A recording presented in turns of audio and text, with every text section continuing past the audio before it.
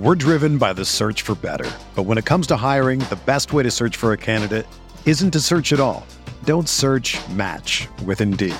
Indeed is your matching and hiring platform with over 350 million global monthly visitors, according to Indeed data, and a matching engine that helps you find quality candidates fast. Ditch the busy work. Use Indeed for scheduling, screening, and messaging so you can connect with candidates faster. Leveraging over 140 million qualifications and preferences every day, Indeed's matching engine is constantly learning from your preferences, so the more you use Indeed, the better it gets. Join more than 3.5 million businesses worldwide that use Indeed to hire great talent fast. And listeners of this show will get a $75 sponsored job credit to get your jobs more visibility at Indeed.com/Blue Wire. Just go to Indeed.com/Blue Wire right now and support our show by saying that you heard about Indeed on this podcast. That's Indeed.com/Blue Wire. Terms and conditions apply. Need to hire? You need Indeed. You ready? Showtime. On May 3rd, summer starts with The Fall Guy. Let's do it later. Let's drink a spicy margarita. Make some bad decisions. Yes! Audiences are falling in love with the most entertaining film of the year. Fall Guy. Fall Guy. Fall Guy. That's what the poster said. See Ryan Gosling and Emily Blunt in the movie critics say exists to make you happy. Trying to make it out? Nope. Because I don't either. It's not what I'm into right now. What are you into? Talking. Yeah. The Fall Guy. Only in theaters May 3rd. Rated PG-13.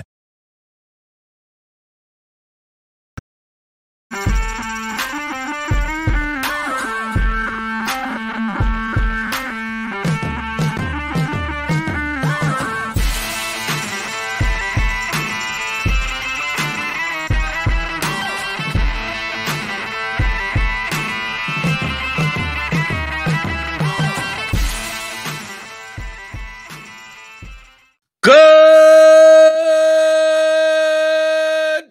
afternoon, Grinders. I think it's the afternoon. Well, at least Eastern time. Good afternoon, Grinders. It's welcome to the DFS pregame show here on Roto Grinders. I'm Jordan Cooper, as always. Blender Ed, Blender HD, if you want to follow me on Twitter. And it's Wednesday, July 6th in the afternoon. We're an hour behind.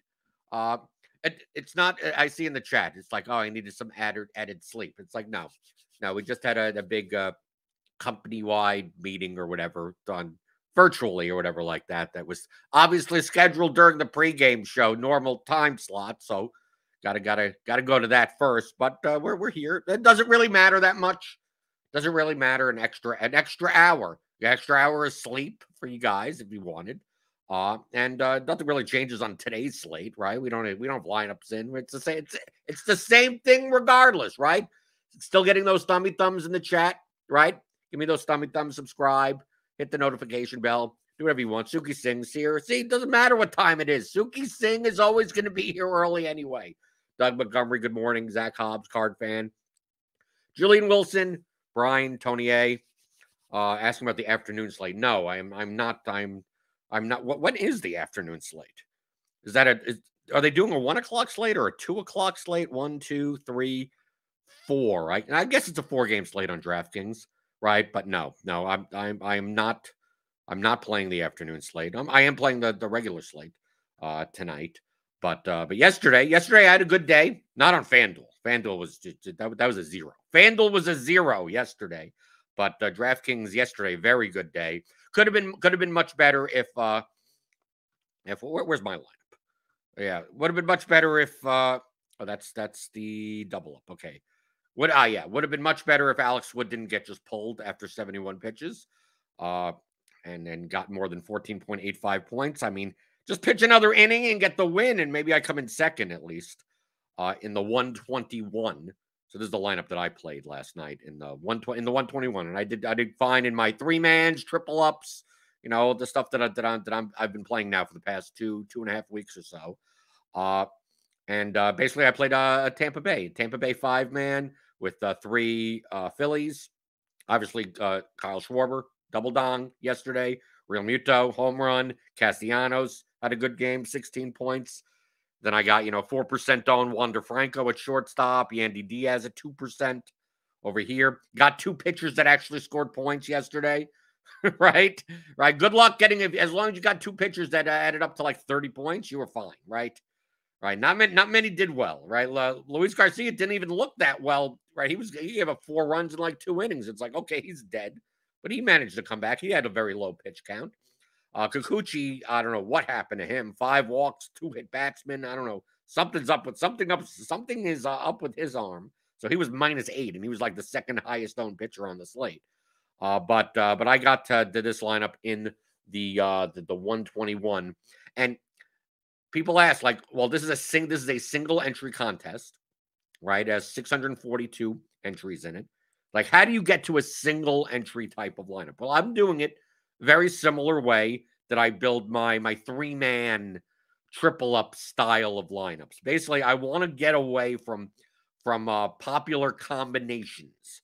Okay, so I take a look at like the double up. So looking at a cash lineup, and I've said this many times in the past, that even if you do not play cash games, if you don't play double ups, you don't play whatever, head to head, that knowing what cash lineups look like will help you in GPPs, because you can tell who's going to be higher owned, what combinations are going to be higher owned.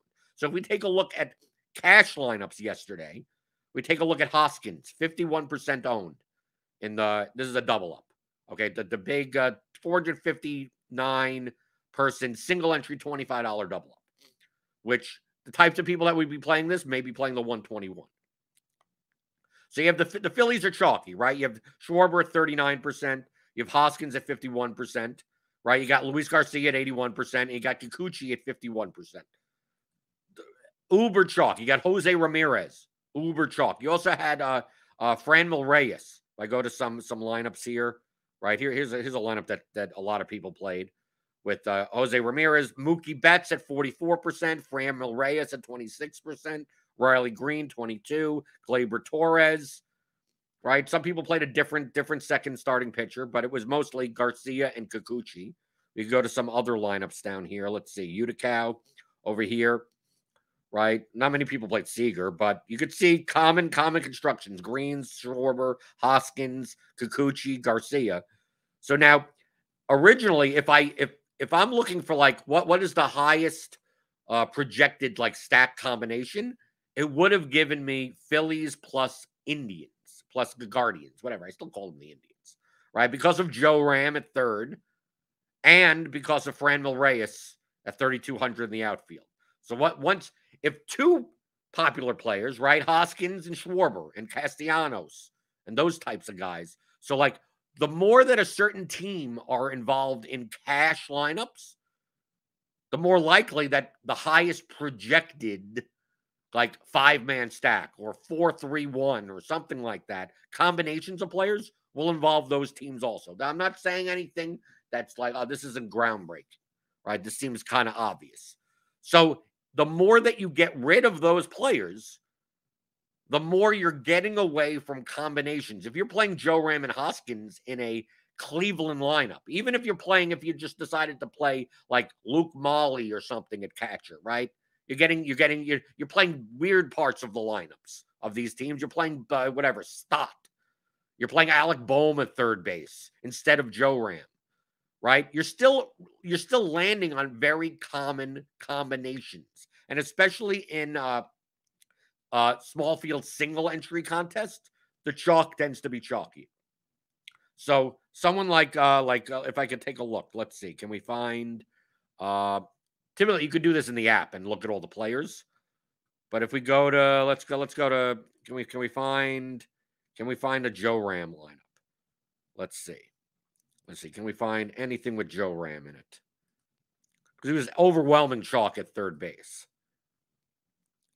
Let's see. We could probably find someone's cash lineup in here. Has Mark Levin played his cash lineup? Yeah, there you go.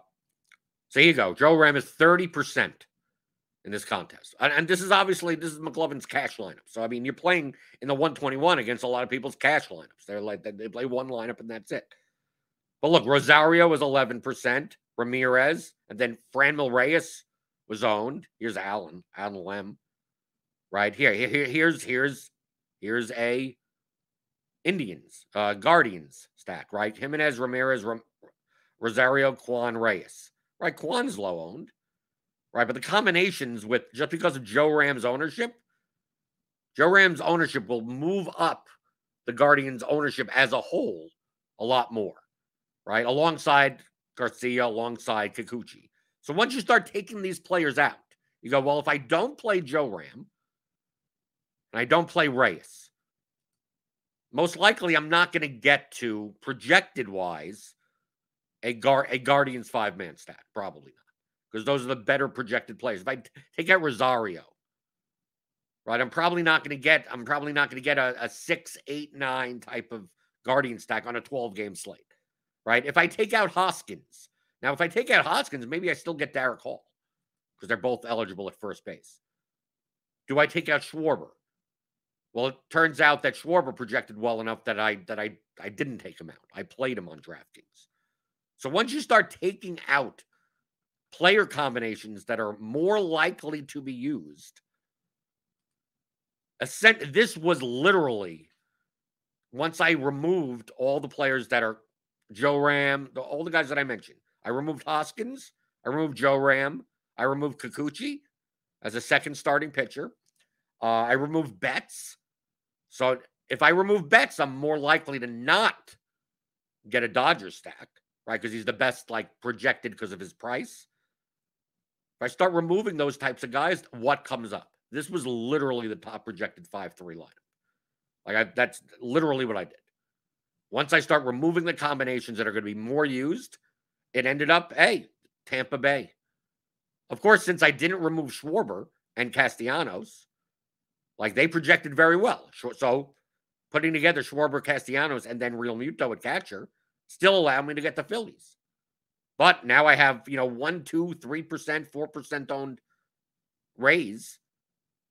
Have 10% owned Alex Wood in my lineup. This was the highest median projected to my aggregate projections, right? I aggregate a whole bunch of projections together. So that's how I came up with this lineup. So not necessarily even looking at is this low owned and is this stack lower owned based on X, Y, and Z? Well, I'm not playing the large field contests. So this Rays stack in large field was actually more owned. I mean, not highly owned or anything, but more owned. But in the 121, much lower owned. You have to figure in the 121, the ownership is going to be much more barbelled. Okay, understand that concept of the barbell type of ownership. We're not looking at the bell curve is this, right? I'm using my hands. Right? So when you go into large field contests in comparison to small field contests, the ownership tends to be more bell curved, which means that the chalkier plays will be chalk, but they won't be absurdly chalky, right? So if a lot of cash lineups have Jose Ramirez, Jose Ramirez will still be the highest owned, third baseman in large field contests, but he'll be 25% owned. He'll be 22% owned on a 12-game slate, 20% owned. Yet in the 121, he'll be 30+% owned. Now, if Jose Ramirez is going to be 30+% owned, if Hoskins is going to be 30+% owned, if Schwarber is going to be 28% owned, if Kikuchi is going to be 50% owned, that means other people that would normally be 6% owned are going to be 3% owned, right? It's the barbell effect. So as more ownership on certain people happen on one side, all the ownership kind of flattens out on the bottom end of the curve. So you get more barbell style ownership distributions, right? You push, just to go over it again, once you start pushing a handful, 10 players, 5 to 10 players, subset, up in ownership, the removal of ownership is going to happen a little bit more extreme on the other end of the spectrum. So a stack that in large field looks like is going to be 5% owned, maybe 2% owned in the 121. So this is how you can adjust when you take a look at our ownership, right? We have our projected ownership. The bat has projected ownership now. This is all geared towards the large field contests, whatever, the $15 relay throw on DraftKings. So how do you scale that to the 121? So, like looking at like today's slate, you take a look and you go, okay, well, let's take a look at the batters. You go, okay, Betts is 21. Like this is for today's slate. The Dodgers have a 6-run total. They're going to be chalky, right? So look, Mookie Betts is 4,500. Will Smith is 4,900. Max Muncy is 4,200. The Dodgers are actually underpriced today on DraftKings. They're not cheap, but they're underpriced. So in large field contests, this may be correct. 21, 16, 14. But in like the 121, like this goes up dramatically. Betts may be 35% owned. Will Smith may be 22% owned. Max Muncy may be 20% owned. But ownership is there's a finite amount of ownership available in a contest, right? Right. If these people are going to be even more owned, who's going to be less owned because of it? So if we go to let's choose a position like catcher. Okay. So take a look at all the ownership here at catcher that we have currently projected without starting lineups or anything. So Will Smith is going to be overwhelming. I mean, he projects for almost 2 points higher than the next catcher on the slate. So if he's at 16, I'll do this manually just to show the effect. I don't know what you would do exactly. But let's just say we're going to use a little bit more of an extreme example. That Will Smith in the large field, let's just say that this is accurate for the large field. I still think Will Smith will be higher in the large field. But let's just say that in large field GPP is going to be 16% owned. Well, in the 121, maybe he's 30. That's 14 percentage points that have to come out of everywhere else. Okay? Where does it come out of? Well, it's not going to just come out of Garver or Mejia or some of these, Jonah Heim or Real Muto. It's going to come out of everyone. Okay? So if he's going to be let's even say that he's going to be 36% owned. In the smaller field stuff. The 121. So that's 20 ownership percentages that we have to get rid of everywhere else. Well, it's not going to Garver's not going to be 2% owned, but maybe he's going to be 6% owned. So we got rid of 4 there. Maybe got rid of another 4 there, right? Maybe this goes down. Maybe some of these 7. Maybe this goes down to 6. This goes down to 6. This goes down to, 5. Like it scales kind of like this, right? 5, and then we get down to like these lower really ones. This maybe 2, 1, like a half comes off of there, 1 comes off of there. Like Elias Diaz, maybe 0.5%. I mean, some of these, Andrew Knizner may not even be owned. This may be a 0. Like some of these may be actually literally be unowned. So this is what happens to ownership in a small field contest from the large field contest. So this is the main reason why, like, the popular combinations, if Will Smith is going to be 36% owned, and people tend to correlate, obviously, in baseball, if Will Smith is going to be 36% owned, then Mookie Betts isn't going to be 21% owned. He's going to be like 42% owned. And then you go to the outfielders and you do the same thing. Well, if Mookie Betts is going to get all that ownership, it has to come out of all these other outfielders. So if we go to the outfielders section, like, yes, some is going to come out of Schwarber. Some is going to come out of Jake Lamb and Judge. Like Judge, instead of being 12 in the 121, maybe he'll be 9. But once you get to the bottom over here, like Juan Yepes, 3% owned in large field. In the 121, he may be sub 1%. Jackie Bradley Jr. There may only be 1 or 2 lineups that have him completely. Even though 2%, 3% in a large field contest is how many lineups? If it's 30,000 entries, and it's let's say he's in 1% of lineups, that's still 300 lineups. In the 121, he may literally be unowned. Or if you play him, you're the only one. And probably only in Boston stacks, only in Red Sox stacks. Probably not even as a one-off, because he doesn't project well, right? Well enough that he'd be in there as a one-off, probably.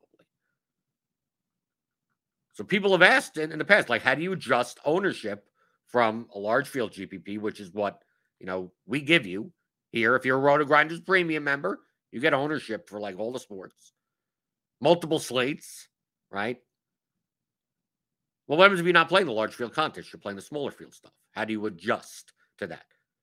From a directional standpoint, you can still use this ownership.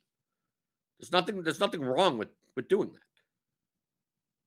But just be aware that the combinations together, you look at your ownership sum and you go, oh, I like the ownership sum.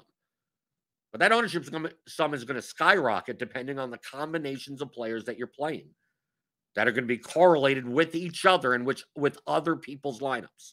Oh, you're paying up for a stack and you're going to punt with some cheap catcher like Jeffers or something like that. I don't think it was yet 2 days ago. He was chalky. That wasn't because the Twins were chalky. It's because catcher wasn't a great position and people were more likely to punt there. So if you're paying up for a stack, you're more likely to punt the catcher. So how do you not get on that combination? Well, use the catcher that's in your stack that's not Jeffers. Paying up there. And seeing what type of combinations are available to you and how much projection you're losing by doing so. And a lot of times, you're not losing much projection. So like taking a look at the lineup that I played in the 121, the difference in projection between this lineup and literally the optimal cash lineup, which is not a stacked lineup,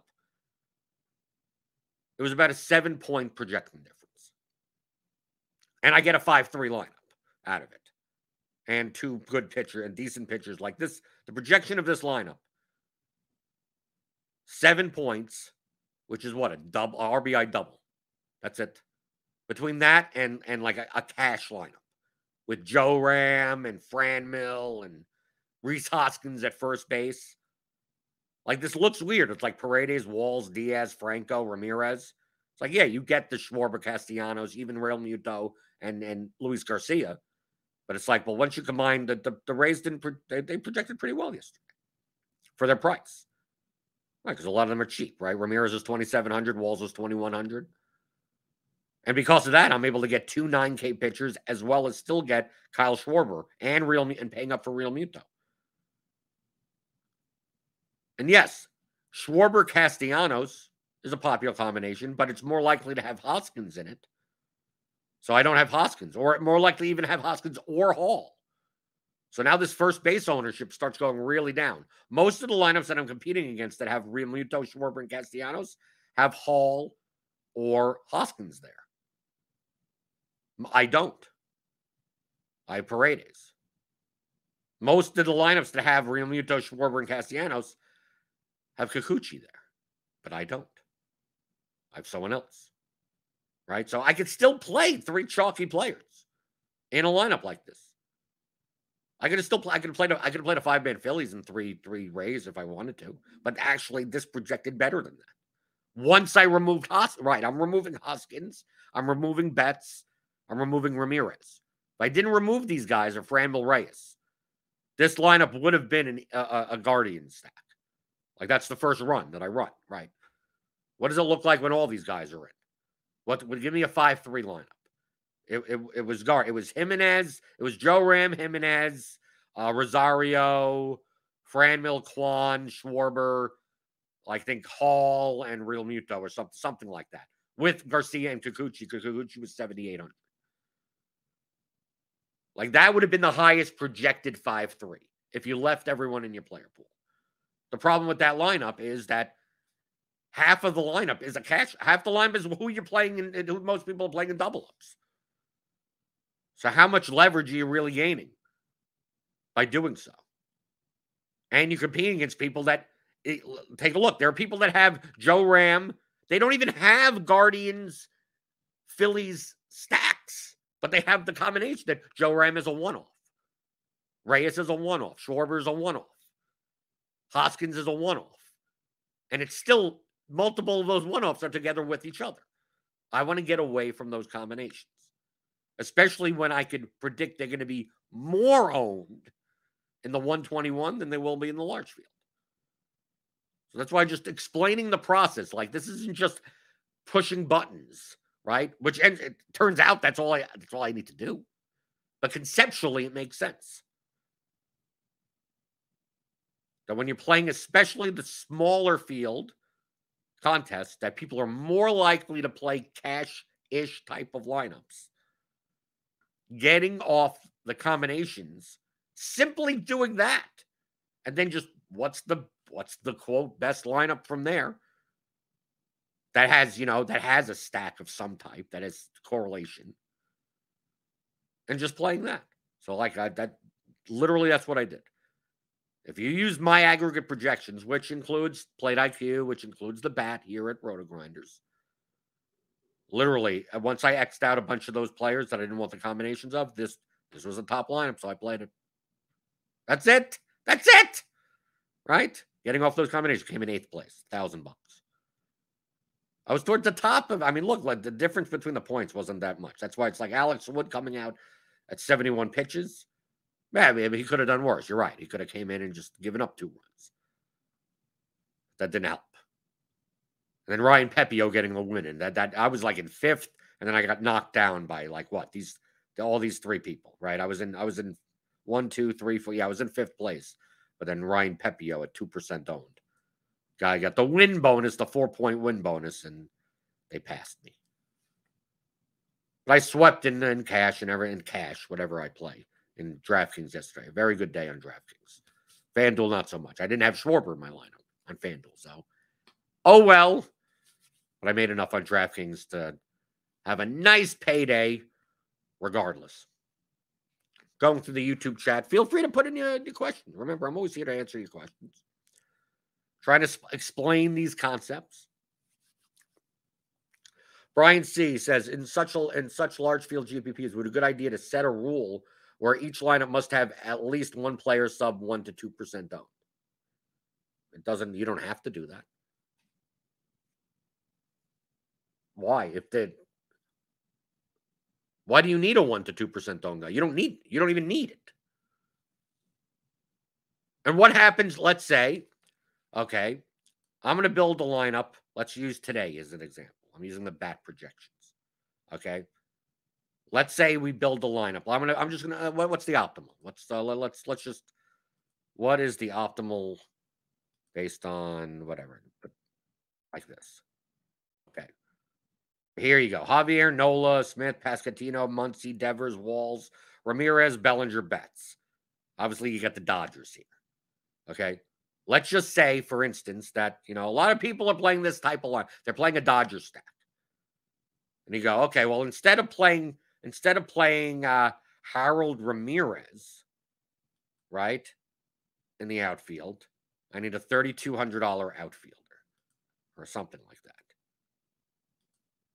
Let's go to the lowest end of the ownership. I'm going to play Victor Robles instead. Okay, who's going to come in at less than 1% owned? Well, you still don't want it. Look how you're essentially playing what everyone else is playing, except for one person. Do you want this lineup? This lineup is still too high owned. This lineup, why? I mean, it's a little bit lower projected, but why would you do this? You're not really getting that much. You're not getting, yes, you may be the only person in the world with Victor Robles in your lineup. And if he puts up 3 home runs, you're great. But you also need like every other piece of chalk to do well, as well, do that. And even if all of them do well and Victor Robles has a 0, you still come in 128th place. So simply just putting in a group that says, like, just give me at least one sub 2% owned guy could still make lineups that are bad. People want tricks, and they don't want to learn concepts. You have to think in terms of lineups and not players. We went over this yesterday, right? You have to think non-linearly. I think that's one of the biggest issues. And that's why if you go to the theory of daily fantasy sports, the whole point of this is to help you learn and think non-linearly. To play DFS well, you have to think in 2 different ways. Probabilistically, which I think a lot of people that watch your show do well enough. They understand that there's no such thing as a lock, right? That these projections are 50th percentile outcomes. You have to think in terms of a range of outcomes. People tend to do that decently. right? The people that can't even get to that point, they're a lost cause. But also thinking non-linearly in the fact of what does a good lineup look like for the contest that you're playing, based on the projection, based on the ownership, based on the correlation. Now, people that think linearly, this is how you play linearly. Is this? This is the mistake that people make. I'm not saying it's a mistake, but it's not the right. It's not how you approach playing DFS properly. It's how you start out approaching DFS. What people will do is do this. They'll think in terms of what stack should I play, right? They go, okay, the Dodgers are too chalky, right? I'm not going to play the Dodgers, but I'll play the Rangers against Watkins. I've decided that, right? They're not thinking about anything else. They're just thinking about what stack to play. So they go in. They're going to go to Texas. And then go, okay, let's start by putting in our Texas guys. Sort by point per dollar, right? So we got Josh Smith at third base. We got Mitch Garver, catcher.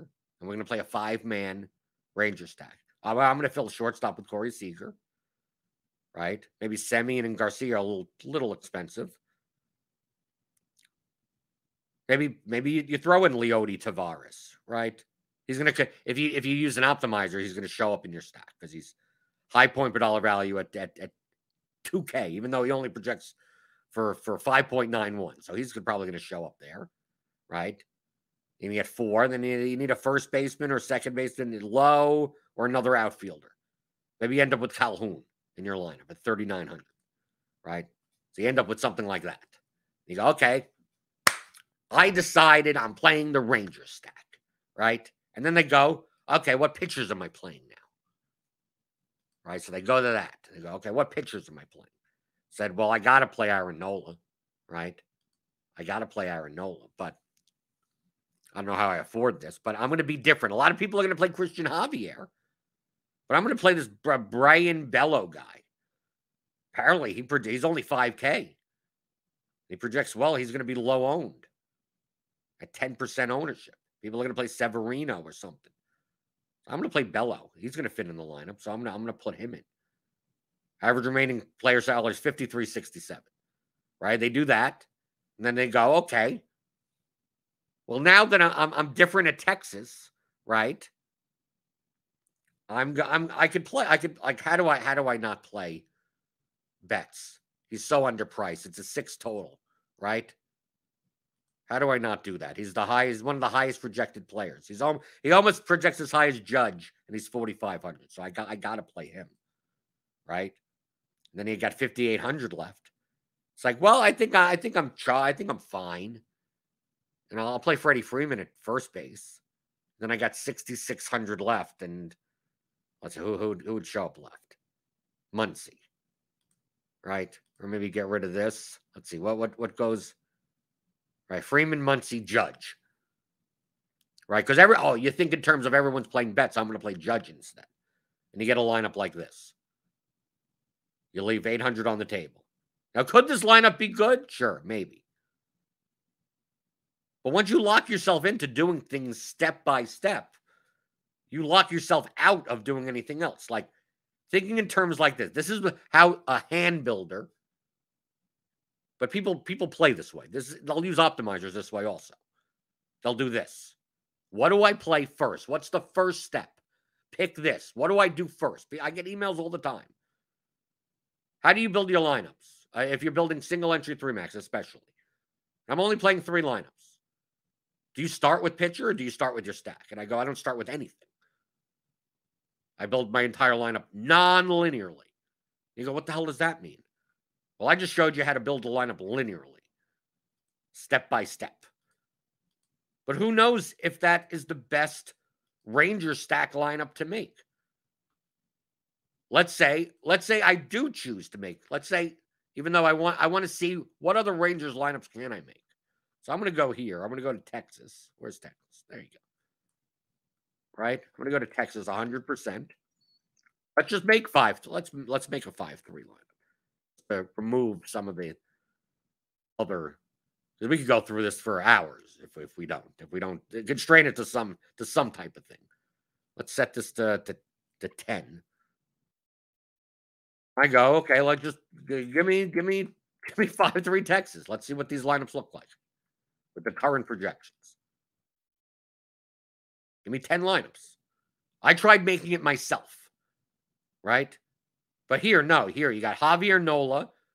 So even though I was putting in Calhoun, right? But this lineup projects for better than that. So here's a lineup that is Rangers, Dodgers with Mookie Betts and Max Muncy, 109.33, 189% ownership total. Here's another one with Semien in it.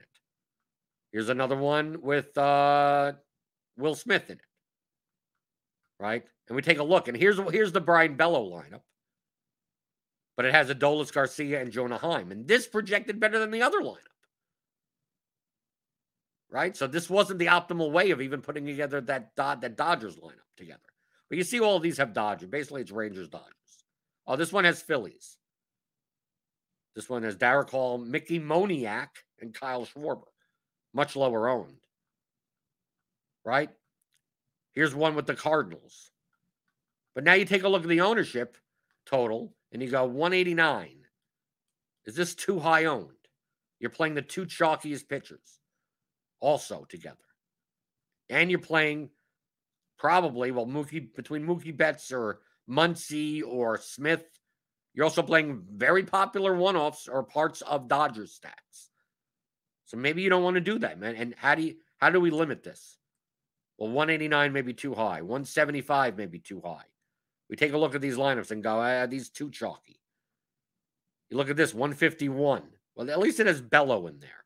So maybe 151 is fine. 151.66 with Bello. But also, most likely, if you're paying down for a 5K pitcher, you're more likely to have Dodgers in your lineups, right? To pay up for them. So you take a look. Here's a Javier Nola lineup. So you take a look at all of these and you go, some of these, I don't know, they seem a little too high on 150. Seems like that range, like 151, 152. I don't mind that much.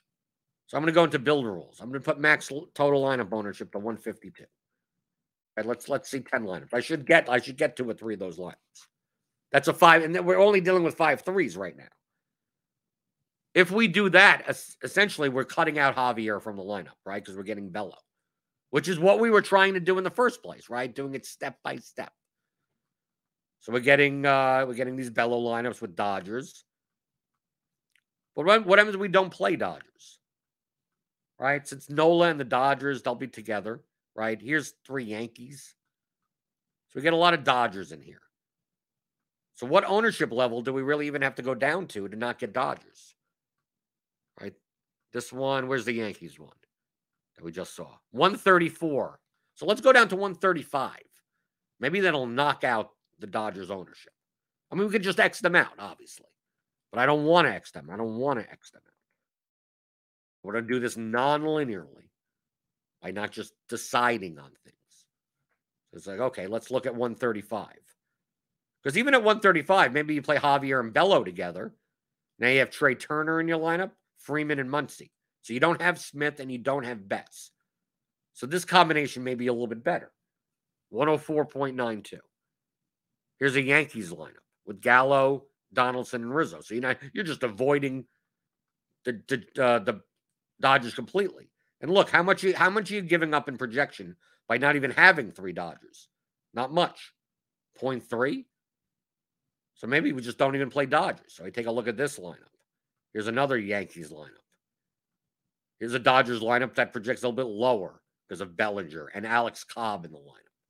So as long as you get different at pitcher enough, you could probably play the Dodgers as a 3-man and still be under, and still have a decent lower enough ownership if you wanted to. Right? This is thinking non-linearly. You could play this lineup, or you can play the Bello lineup and play with the Yankees, or much more expensive. Right? So the Bello lineups have Yankees. The Cobb lineups, here's one with the Red Sox in it, even lower owned. right? If we just let's do the elimination game of just these 9 lineups. Eliminate the lineups that are low, that are higher owned than their projection. So 133.02. This one is slightly higher for a slightly less projection. Get rid of it. This one is 132.64, 134. Okay, we have to beat 132. Here's 122. And look, we got rid of 10 ownership percentage points and barely any projection. So I kind of like that lineup even better than these 2 lineups above it. 122, 131 is too high compared to the one above it.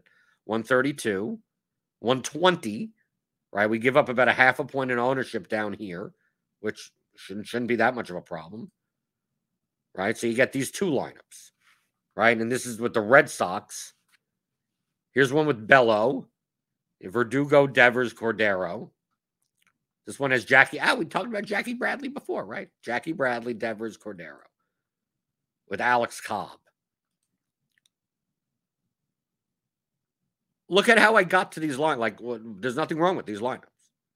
Why not play these lineups? I didn't have to X any of the Dodgers out.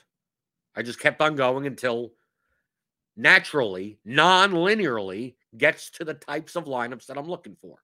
Probably somewhere in this 104, 105 point range.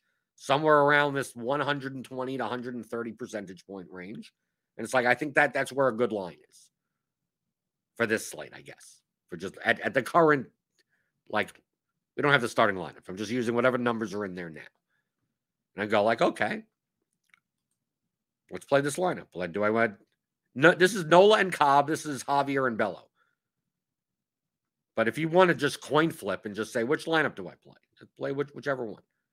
I think this lineup is a little bit higher projected and not that much difference in ownership. So maybe just this lineup. And there you go. There's your lineup. You still decided on playing the Ranger stack. So you still made one decision. You said, okay, I'm going to start from 1 point. I want to play the Rangers. Right? What type of contest are you playing? Well, I'm playing a whatever size contest. Well, how do I not play the Dodgers while still maintaining a high projection and a low enough ownership? But not like an absurdly low ownership. Well, there you go. I got to this point. I would have never picked out Jackie Bradley Jr. I would have never picked out Franchy Cordero or Alex Cobb. Maybe, I mean, you go down the list, maybe you get to Alex Cobb. But like linearly, you don't get to this lineup.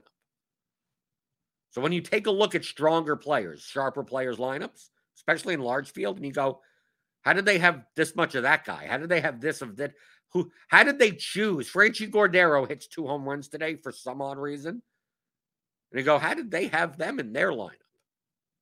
There was no linear choice. It's like, oh, I saw something in Franchy Cordero. It's like, no. The numbers, he was projected at 7.02 at 2.3%. And based on not having Dodgers and not having Nola and Javier together and playing the Rangers, this was the best projected lineup for its ownership. And that's it. You just let the results happen as they may. Whatever happens, happens. The projections are accurate. If the ownership is accurate, you just do this every day. Just play plus. This would be a plus EV lineup.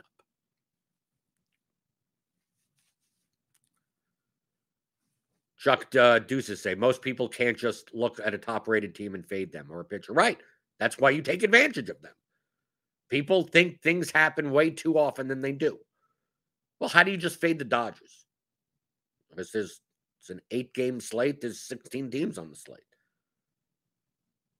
Doesn't mean you have to fade the Dodgers. No. Like I said, there were lineups that you could play. You still have 1 Dodger, 2, 3 Dodgers. You could play a 5-man Dodger stack. Probably not playing Nola and Javier together. Right? Think non-linearly. If you were to play a Dodger stack, you know it's going to be high owned. You know it's going to be fairly expensive. So it's like, in order to play a Dodger stack, I need to play some type of low-owned 3-man or 2-man or something.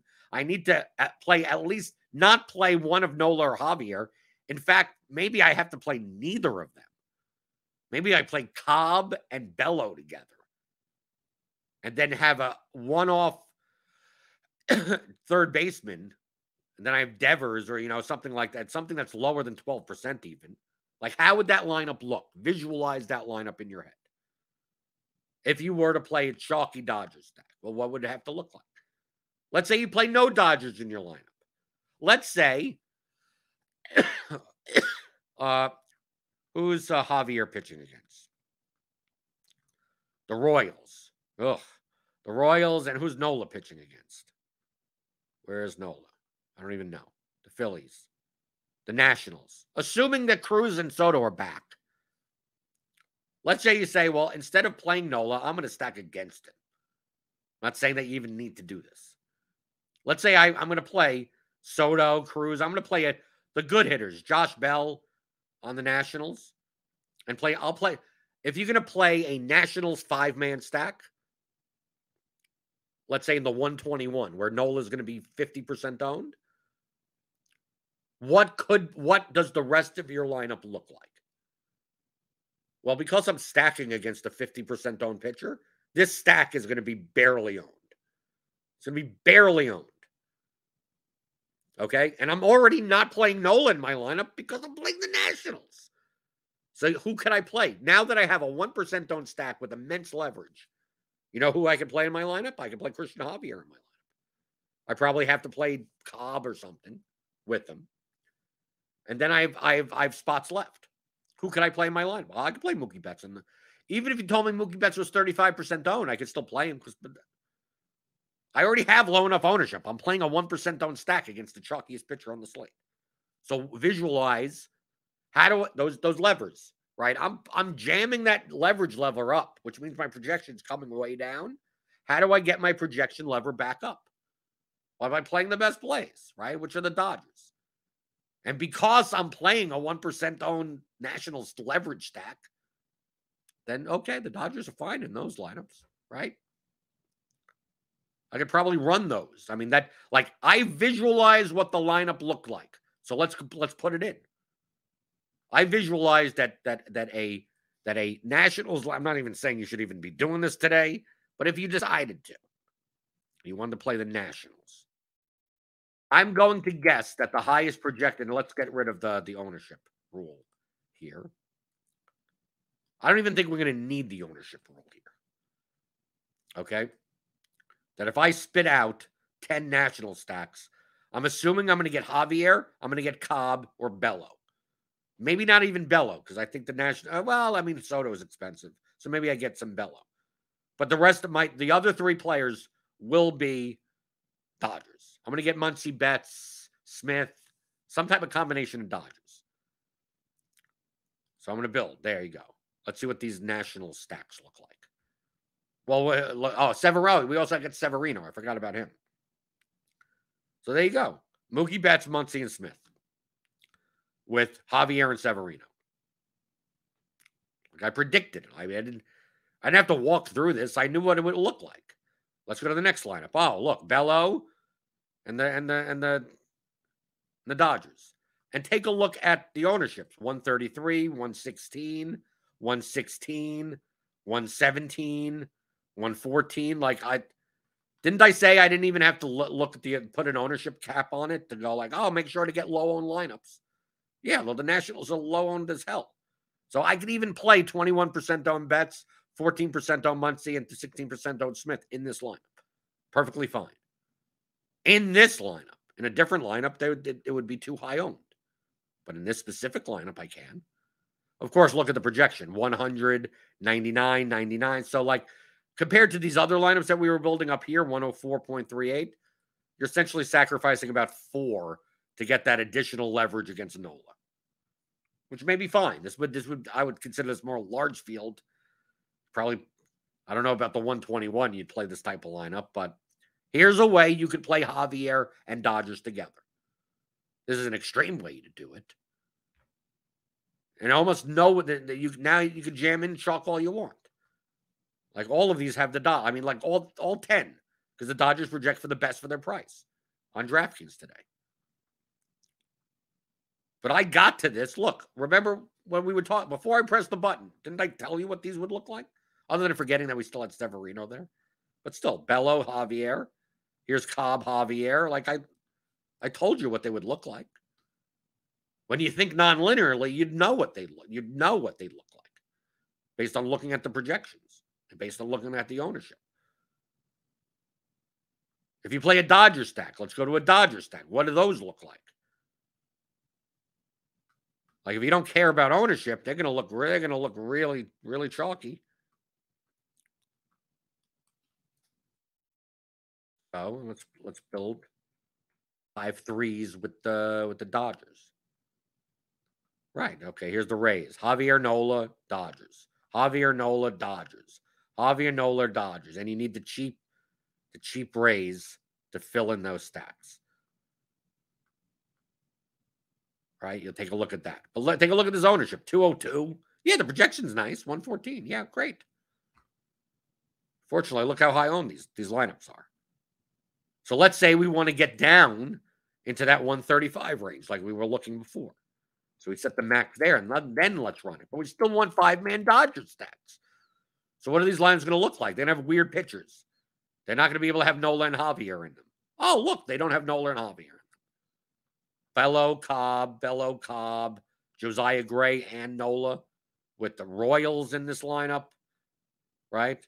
And the projection isn't all that bad. We take a look at some of these lineups. 106.68. 106.4, but the primary differentiation, if you're playing the Dodger stack, is by not having the 2 chalk pitchers. But couldn't you have visualized that beforehand?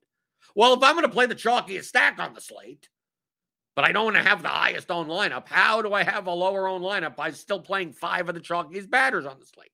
Oh, probably have different pitchers. Right. Instead of playing the 2 45 to 50% owned pitchers, probably playing one of them, if not neither of them. Like that's something you would do in your head. If you're hand building, conceptually, you wouldn't even need lineup HQ for this to think through. Well, if you did this, what does it look like? Don't get to that point. Don't get to the point where you're building lineups and you're going, I play this, and then you get to I need a $2,400 outfielder. What's the best one available? That's thinking linearly. Bad DFS players think linearly. Thinking nonlinear is, I'm going to start from one point and go, well, if I play this as one piece of my lineup, what does the rest of the lineup have to look like? That's what play whoever you want means. If you start from one point, you've now limited the options for all the other things, but you could start from any point you want. So when people say, do you start from pitcher? I don't start from anything. I start from this. I start from, let me run lineups and see what they look like. What are lineups going to look like more than others? And how do I not play those? That's essentially what I'm doing, right? I'm taking a look at, okay, what is Javier Nola, the Dodger stack, and the Rays, right? You take a look at some of these projections, you go, well, in order to get the Dodger stacks in, I think the Dodger stacks are going to have a lot of like Harold Ramirez. Like they're going to need some of these cheap guys. And maybe they're not going to use Trey Turner. So Taylor Walls may appear with a lot of Dodgers. Maybe. I don't know. But based on this is what I would see. So it's like if I were to play the Rays as a stack, maybe I don't play them with the Dodgers. Why?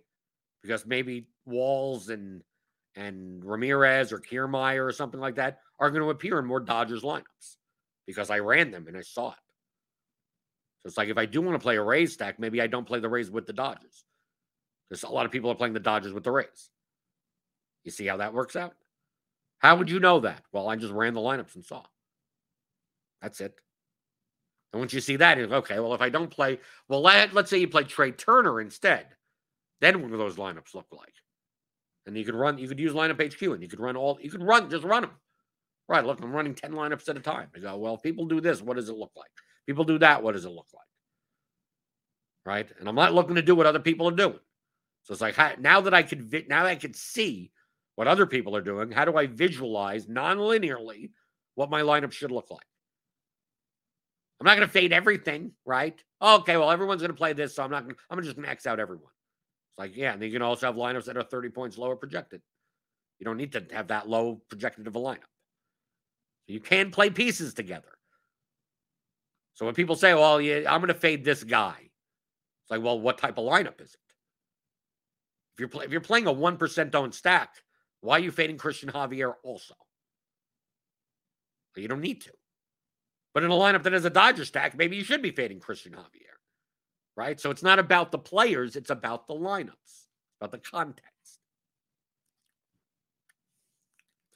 Scorpion Scorp asks, what would you do for 150 lineups? It seems like the lower the ownership total, the lower the projection. Yeah, that's normal. Obviously, the better projected players are going to be more owned because they're better projected. You're looking for the right balance of projection, ownership, and correlation. You want your ownership to go down. Your projection will go down with it. But you want to maintain as high a projection as you can for the lowest ownership possible. That's the game of DFS in GPPs. You get a lineup that the top lineup is 114. You get a lineup at 110 that's half of the ownership. I would jam that in all. You're not going to find that, but if you could, you'd jam that in all day. Sacrifice 4 points in projection for 100 percentage points in ownership on this slate. That would be a great lineup. Doesn't exist, but it would be a great lineup. So as you go down in projection, you should be losing ownership with it. If you're not, you shouldn't be playing those lineups. What you should be doing, what would I do for 150 lineups? I'll say this again. I'll say it a million times. Literally no one does this. Okay? So I'm telling you a secret that no one does. Okay? I do it. But no one does. I've never heard of anyone, because I've given this advice and no one has ever actually done it. If you want to build 150 lineups, you should start with one lineup. Build one lineup. You're playing large field contest. You're building one lineup. That's it. That's all you're doing. You're building the best lineup you can for the contest. When you're confident that you could do that, then you build 3 lineups. That's it. That's all you do. You build 3 lineups. And you don't use an optimizer. Okay? You use it to look at, you could use it like what I'm doing as a research tool. But you're not putting in settings and exposure. You're not doing any of that. You're just looking for 3 good lineups to play.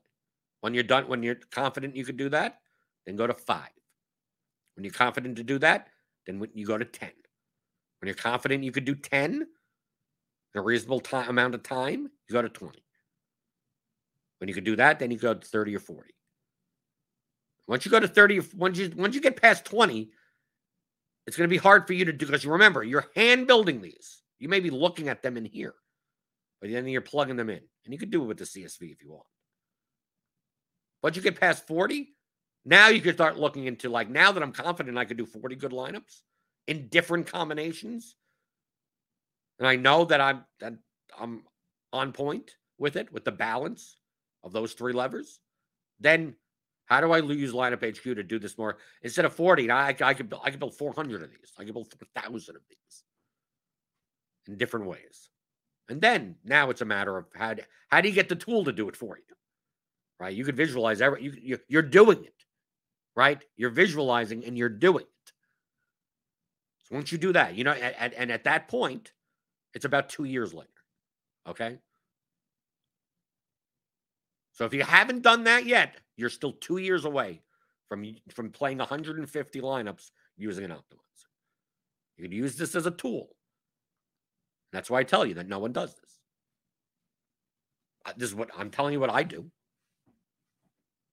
That's exactly how I learned. So if you can't build one good lineup, how are you going to build 150? If you can't build 3 lineups, how are you going to build 20? How are you going to build 5? You can't build 1. Start with 1.